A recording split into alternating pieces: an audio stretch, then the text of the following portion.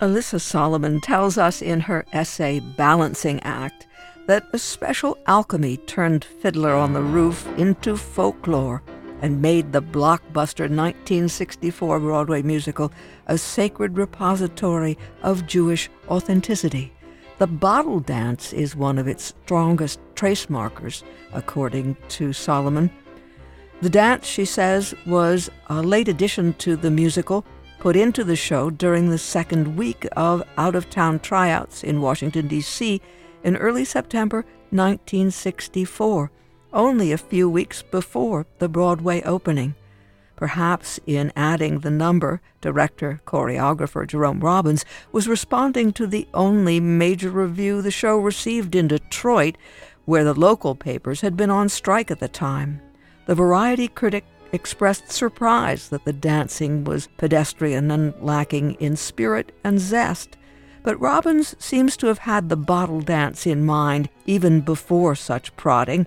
Certainly he had known from early on that the wedding scene that ends the first act, culminating in a highly unconventional curtain closer, a pogrom, would provide one of the show's best opportunities for vibrant choreography, and he'd seen great possibilities in his mind's eye. In a single-spaced 4-page letter to his collaborators, Jerry Bach music, Sheldon Harnick lyrics, and Joseph Stein book, a couple months before rehearsals were to begin, Robbins offered only one purely enthusiastic, unqualified assertion: "The wedding scene is going to be wonderful, I think."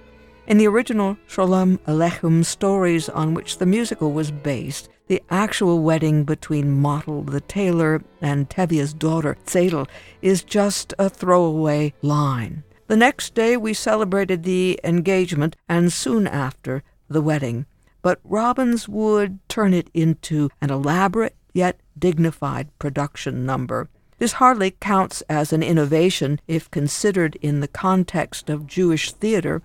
Wedding scenes were staples on the Yiddish stage, especially in America, a means, among other things, for immigrant audiences to maintain, through a secular form, pleasurable ties to ritual practices they may have left behind. Though Robbins' parents were immigrants, Yiddish was not their household language, and Robbins, nay Rabinowitz, did not grow up attending Yiddish plays. Indeed, in working notes on Fiddler, he repeatedly expressed contempt for Second Avenue sentimentality, insisting again and again to his fellow creators that they avoid nostalgia and cuteness in favor of the tenacity and toughness of Fiddler's characters. And so, Solomon contends, the second reason for Fiddler's tremendous resonance was the sensibility with which Robbins infused Fiddler's world, poise and pride and even power. Here again, the bottle dance was key. Beginning at least 6 months before rehearsals for Fiddler were to start, Robbins conducted what he called field work. He visited Hasidic weddings and holiday festivities and brought other company members with him, guided by a scholar of Jewish dance named Devorah Lapson, who also provided Robbins with copies of her books and pamphlets, such as Dances of the Jewish People and Folk Dances for Jewish Festivals. At one of these weddings, at the then opulent Riverside Plaza Hotel on Manhattan's Upper West Side, Robbins watched a red-headed man perform a Flaschentanz. He wove through a partying crowd to entertain the bride and groom while balancing a bottle on his head. Robbins took that idea and elaborated it into his tremendous showstopper, expanding the single bottle dancer to a group of 4 and giving them an elegant and tension-packed series of syncopated moves, which then explode into an ecstatic frenzy. The number came as a surprise even to members of the Fiddler cast. It was not rehearsed in New York before the company hit the road for the Detroit tryouts. And apart from his assistant, Tommy Abbott, with whom Robbins worked on the steps in a hotel room late at night after rehearsals and performances, Robbins didn't tell anyone about it. In fact, some of the dancers in the chorus dropped their daily workout routine, figuring they weren't going to have to do anything taxing in the show. Then one day in Washington during the second week of tryouts there, Robbins called the male dance corps to a rehearsal and to everyone's amazement taught them the bottle dance in a couple of hours. It went into the show that night and brought the house down forever after.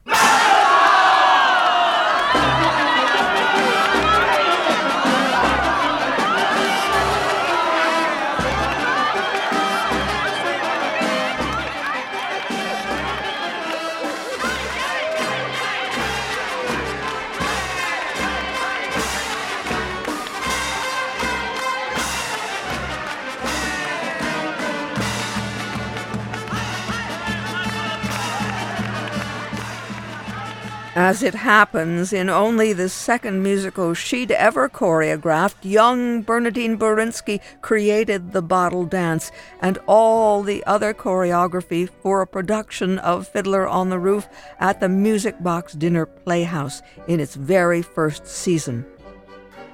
She joined the chorus, too, and was the actual Fiddler on the Roof. That's all while young Larry Vojtko was playing the character of Perchik.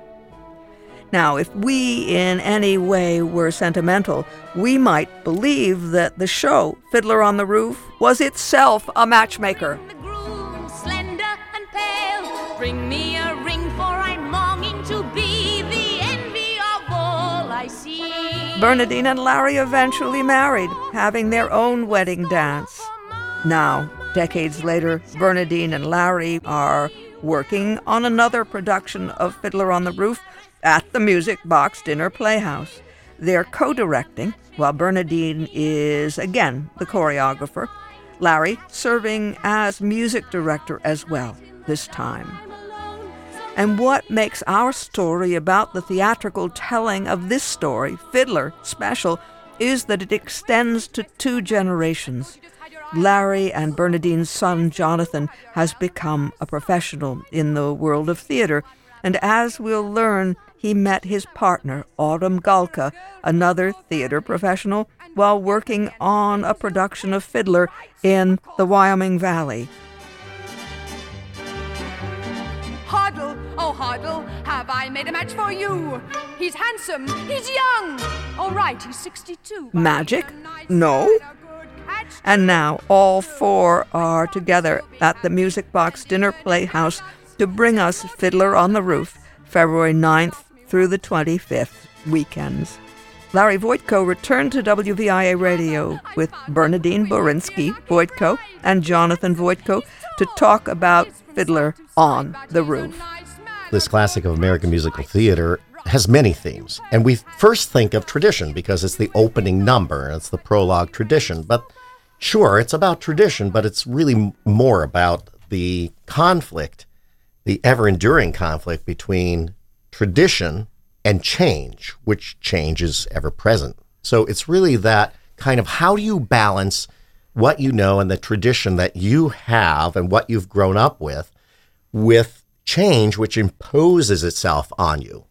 And Tevye is that he's like the fulcrum in all of this, in the tradition and change in that, you see? So we have the traditions of the Jewish faith, we have the traditions of Anatevka, the village, and then we have the change, and the change is personified by the character Perchik, who is a university student from Kiev, and Anatevka is a little village outside of Kiev, and there's been some trouble in Kiev. This takes place in 1905 in the Russian Revolutionary period of that time, and in my way of thinking, there was some protests going on, and he hightailed it out of the city.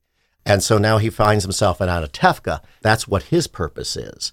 Now, that's one theme. The other theme that I see is love. Love is throughout this entire play. We have the idea of traditional musical theater, romantic love. So we have the couples, we have Seidel and Model, we have Perchik and Hoddle, we have Hava and Fiedka, the young lovers. But there's also love of community that is encapsulated by Anatevka and the village and how close each other are. Even though a lot of them clash with each other and they don't really quite get along, this one with that one, the Yenta and the Laser Wolf and what have you, they still love each other because they're connected. And so we have that, and we have the love of God. Okay, Tevye has this special relationship with God. He speaks directly to God a number of times in there. So we have that love. And then we have the idea of this coming to a realization that you actually have love and you have experienced love, but you didn't realize it. And that is the Tevye Golda story that comes to a crux in the second act with, "Do you love me?" And it was an arranged marriage.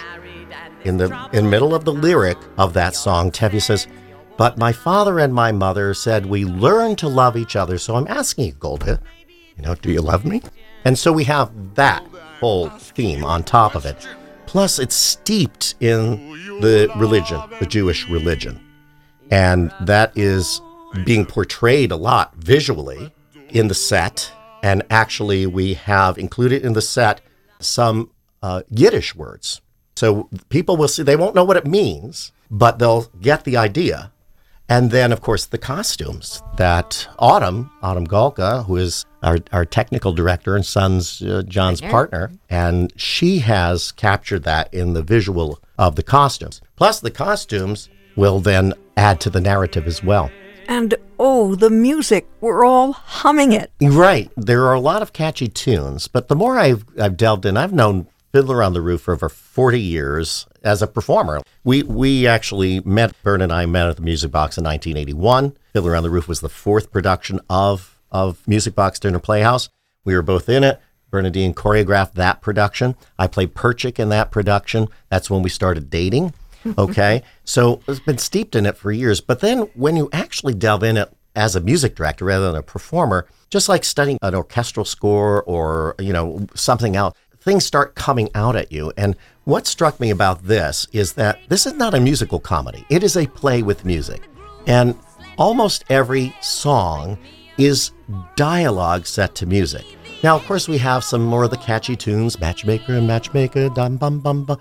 But then you get into something like the monologues that Tevye has that really are just that, soliloquies that have musical underpinnings. Or the "Do You Love Me?" There's a flexibility written right in the score to allow the performers to express themselves at that time. And so it really underpins this idea of it's a play. It's a play, and almost like in opera, where the music heightens the emotion. Okay, that happens in a lot of musical plays here and there within the actual property. But it's almost continuous in this score, how that is so important and how that music plays out. And sometimes we even learned that the silences that they built in, that Bach and Harnick built into, and Bach, the composer, are very important. Like, things happen in the silence and have to be filled with the narrative. It's amazing. It's an amazing score. Now, we're in a community, on a Tevka rural folk dance. Would that be the essence of the dance of that time and community? Right. I've kept looking at my actors and performers, and it's always my goal as a choreographer to give the people in the show things that they can do and do well, things that they can perform and feel, as I said, comfortable doing. And so there is that basis. The pictures I paint, are of steps and folk feeling, feet flexed and arms lifted up, and in the tradition, it's such a proud place for them to be. We use our skirts a little bit as they dance, and of course, you cannot forget the bottle dance, which is one of the iconic sections of the musical. And we have three young men that are dancing it beautifully and balancing those bottles on their head throughout the entire sequence. So it's been a challenge. It's been fun. And to revisit this property from 42 years ago has been something. When I started and met Larry at the Music Box, and our first collection of characters and friends and actors who were there, as they asked me to do this show, it was only the second musical that I had ever done in 1981. And so to come back to this after 40 years of working as a dancer and a teacher and a choreographer, it's been a very exciting and very fun thing for me to do. Bernie has done a lot of research into Jewish wedding ritual. And so the dances that are going to be presented, her movements, are really based on that. Plus, I've also, studied the choreography that we've seen from various productions, from the Broadway production to other productions from other community theaters as well. The internet is a wonderful place for us to do research as dancers. We get to see it. And so I've tried to combine my ideas with the traditional ideas, as well as using my actors as best I can to create a picture through choreography. Let's follow up with you, John, technical director. What does the technical director do in a production like this? Well, the tech director oversees all technical elements of the production, right, and kind of manages and coordinates all of the departments together. So it's my job to make sure that all of the props are coming together, all the costumes work with one another, all the lighting and sound elements all flow and work smoothly with all of the other departments and with the actors, of course, and everything goes off without a hitch. In addition to that, I also double as the master carpenter for the show. So I'm building the set and painting the set. And then I also have the dual role of master electrician as well, hanging all the lights, powering all of them, and doing some sound engineering as well. So the technical director definitely wears many hats, especially in a, nonprofit community theater, just like the Music Box. The set. Now you're building it, so you're making it real. What's the design? Are we levels? Are we changing? So we are using an adaptation from the original set designer, Michael Gallagher, has the original plans from his set design from, I believe, a 1994 version that the Music Box did. And we're using that set design, so I'm implementing that structure. So we have kind of this constructionist set featuring many levels and fencing pieces and things like that. It really is a unit set. It doesn't really move around. You don't have like a house that comes on or a tailor shop that comes on. Yeah, it's a very actor-driven set. I think they establish the locations through their pieces and their movements. And with lighting, I'm also doubling as the lighting designer for the show. So I think that has to do with a lot of elements. And I've worked with building in texture and specific angles to describe the different locations that we're at. If we're at a train station or an interior, or we're in one of the fantasy elements. I have some texture and things like that for when we're in a dream sequence or when we're taking the aside during the wedding sequence. We have these, nice warm looks that I'm establishing through lighting. Do you have a tonal palette color-wise? Do you work that way? Mm-hmm, absolutely. So again, with Michael's set, he has a color palette that he uses. And luckily, we've been able to keep some of the pieces from the previous productions. So I've been able to color match a lot of the palette from that, a lot of pale blues and grays, kind of keeping it really subtle. And then I'm going to try to keep the same style with the lighting as well. The cart that we're using for Tevye, because he's a dairy farmer and he needs a cart. Because the horse hurt its foot. So Tevye has to pull the cart along himself. The cart is the original cart that was constructed for that 1981 production. Yeah. They've kept it for so many years. It has become kind of its own personality here. And I had suggested that it get its own curtain call, but I was shot down with that one. It's been borrowed so many different times across the greater Wilkes-Barre-Scranton area, and it's seen so many productions. And it's always a joy to kind of highlight it on stage, that piece. Now, you have to have good singers all round, don't you, Larry? Yes. They don't have to necessarily be trained singers, because if you get a voice that's too trained, it takes away from the authenticity of that. And of course, a very well-trained singer can adapt the color of his or her voice to do that. But it doesn't necessarily require that kind of a voice. And it's more of having a real person who can carry a tune and sing.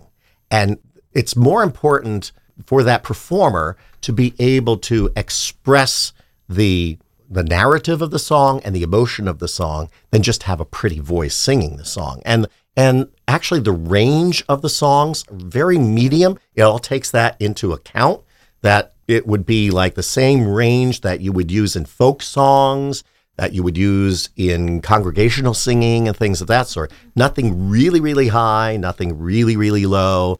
And it was by design, I have to believe that, to have those elements in it. And of course, there's some just beautiful, they're very simple harmonies, but they really are very effective. The harmonies in Sabbath Prayer, in Sunrise, Sunset, when they sing about their village, Anatevka. It's a very, very simple harmony. And by being that spare, I think it adds a layer to the narrative. By that time, they know they have to leave Anatevka.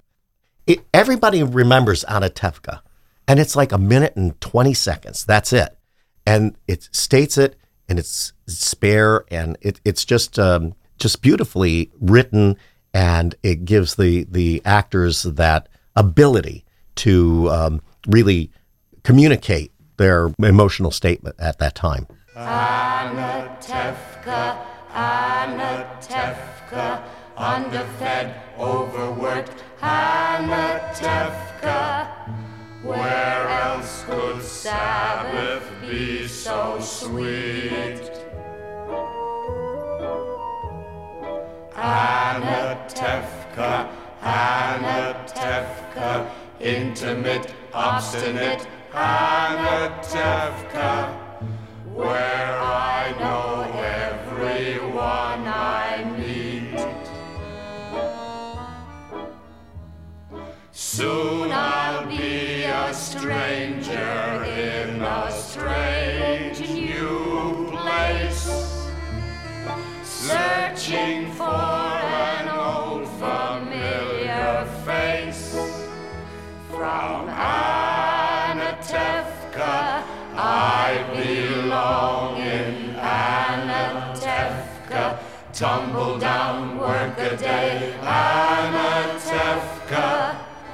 Dear little village, little town of mine. You just mentioned they know by then they have to leave. What about experiencing this play with music in our time? You did it in 1981, and it's 2024, the world is what it is. You mentioned the tension between tradition and change is so pervasive now.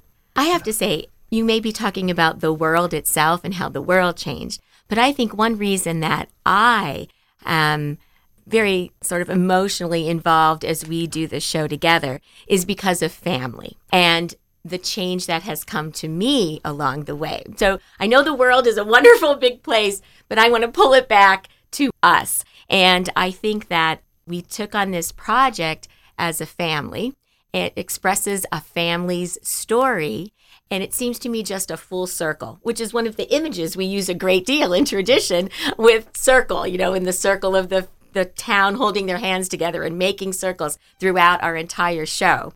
And whether I started in 1981 with this, and now 40 years later, the changes that have happened to me personally, which is a husband and 2 sons and a new granddaughter.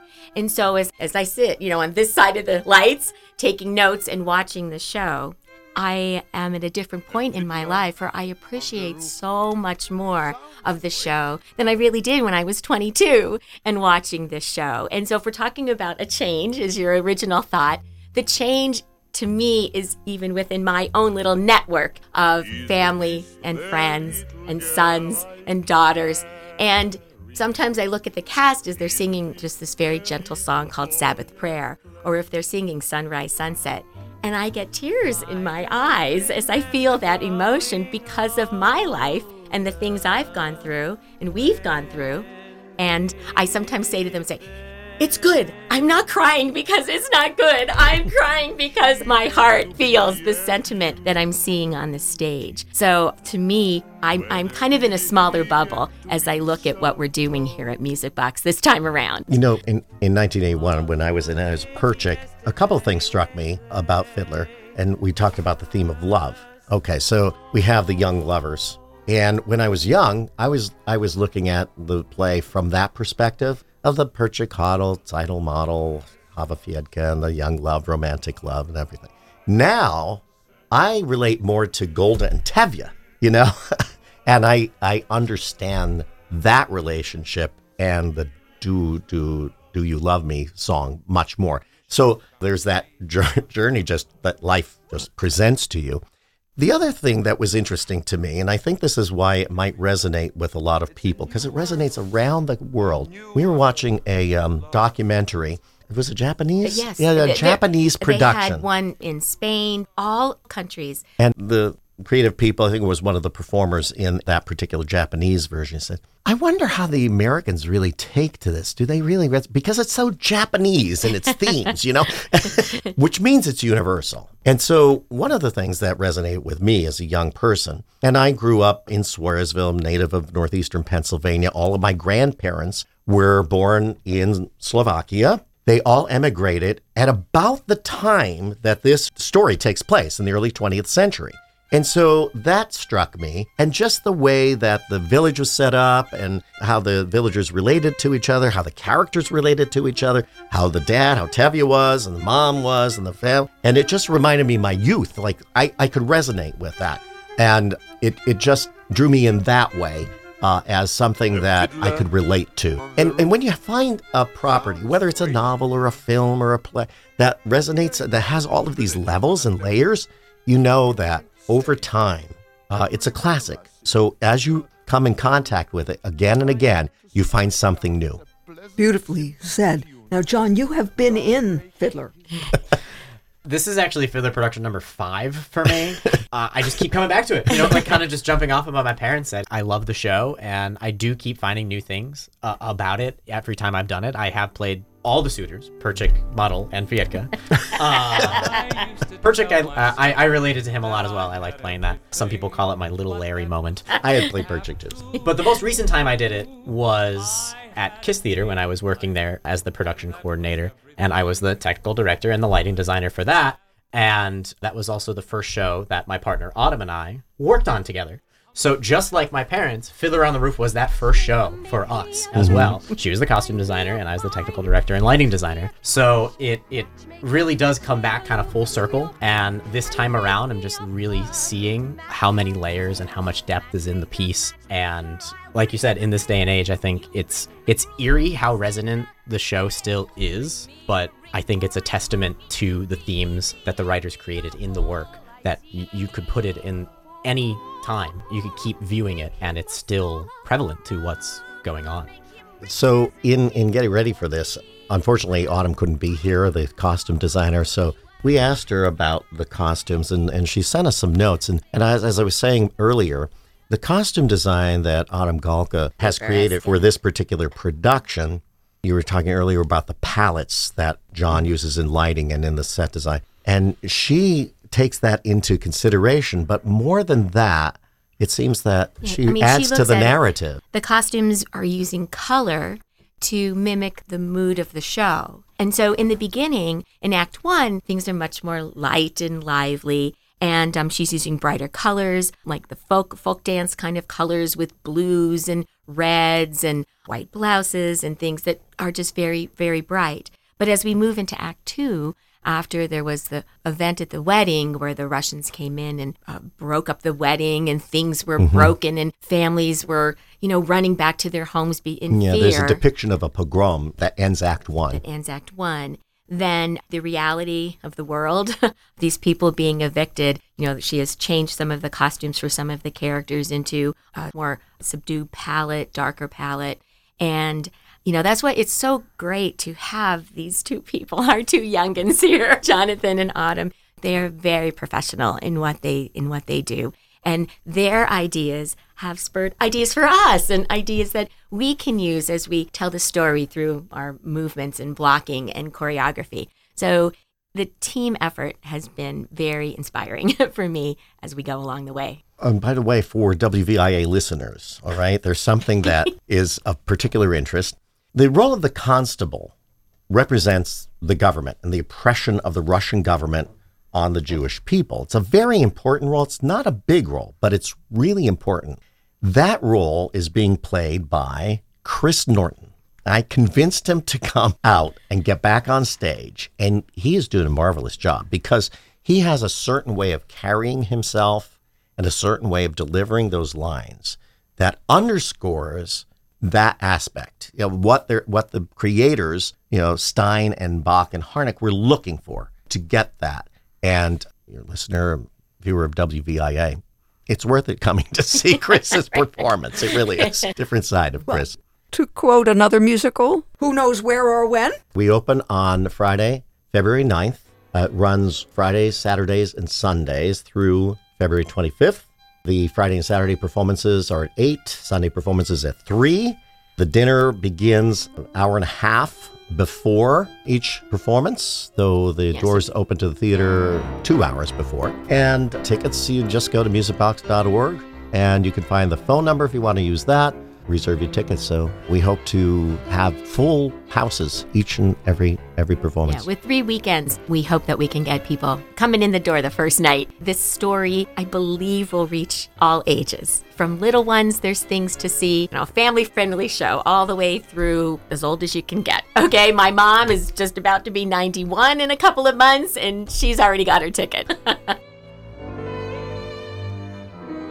Bernadine Berinsky Vojtko, Larry Vojtko, Jonathan Vojtko, sitting around the WVIA art scene table. Larry and Bernadine are co-directing. Bernadine is the choreographer. Larry serves as music director. And Jonathan is the technical director for Fiddler on the Roof, to be presented by the Music Box Dinner Playhouse, 196 Hughes Street in Swoyersville in the Wyoming Valley, February 9th, 10th, 11th, 16th, 17th, and 18th, 23rd, 24th, and 25th. Performances are Friday and Saturdays at 8 p.m., Sunday matinees at 3, and there is an option for dinner. And you can find out all the details that you need and also purchase your tickets, musicbox.org, musicbox.org. Fiddler on the Roof at the Music Box Dinner Playhouse, 196 Hughes Street in Swoyersville, February 9th through the 25th, Fridays and Saturday nights at 8, Sunday matinees at 3 with a dinner option. For more information on the web, musicbox.org.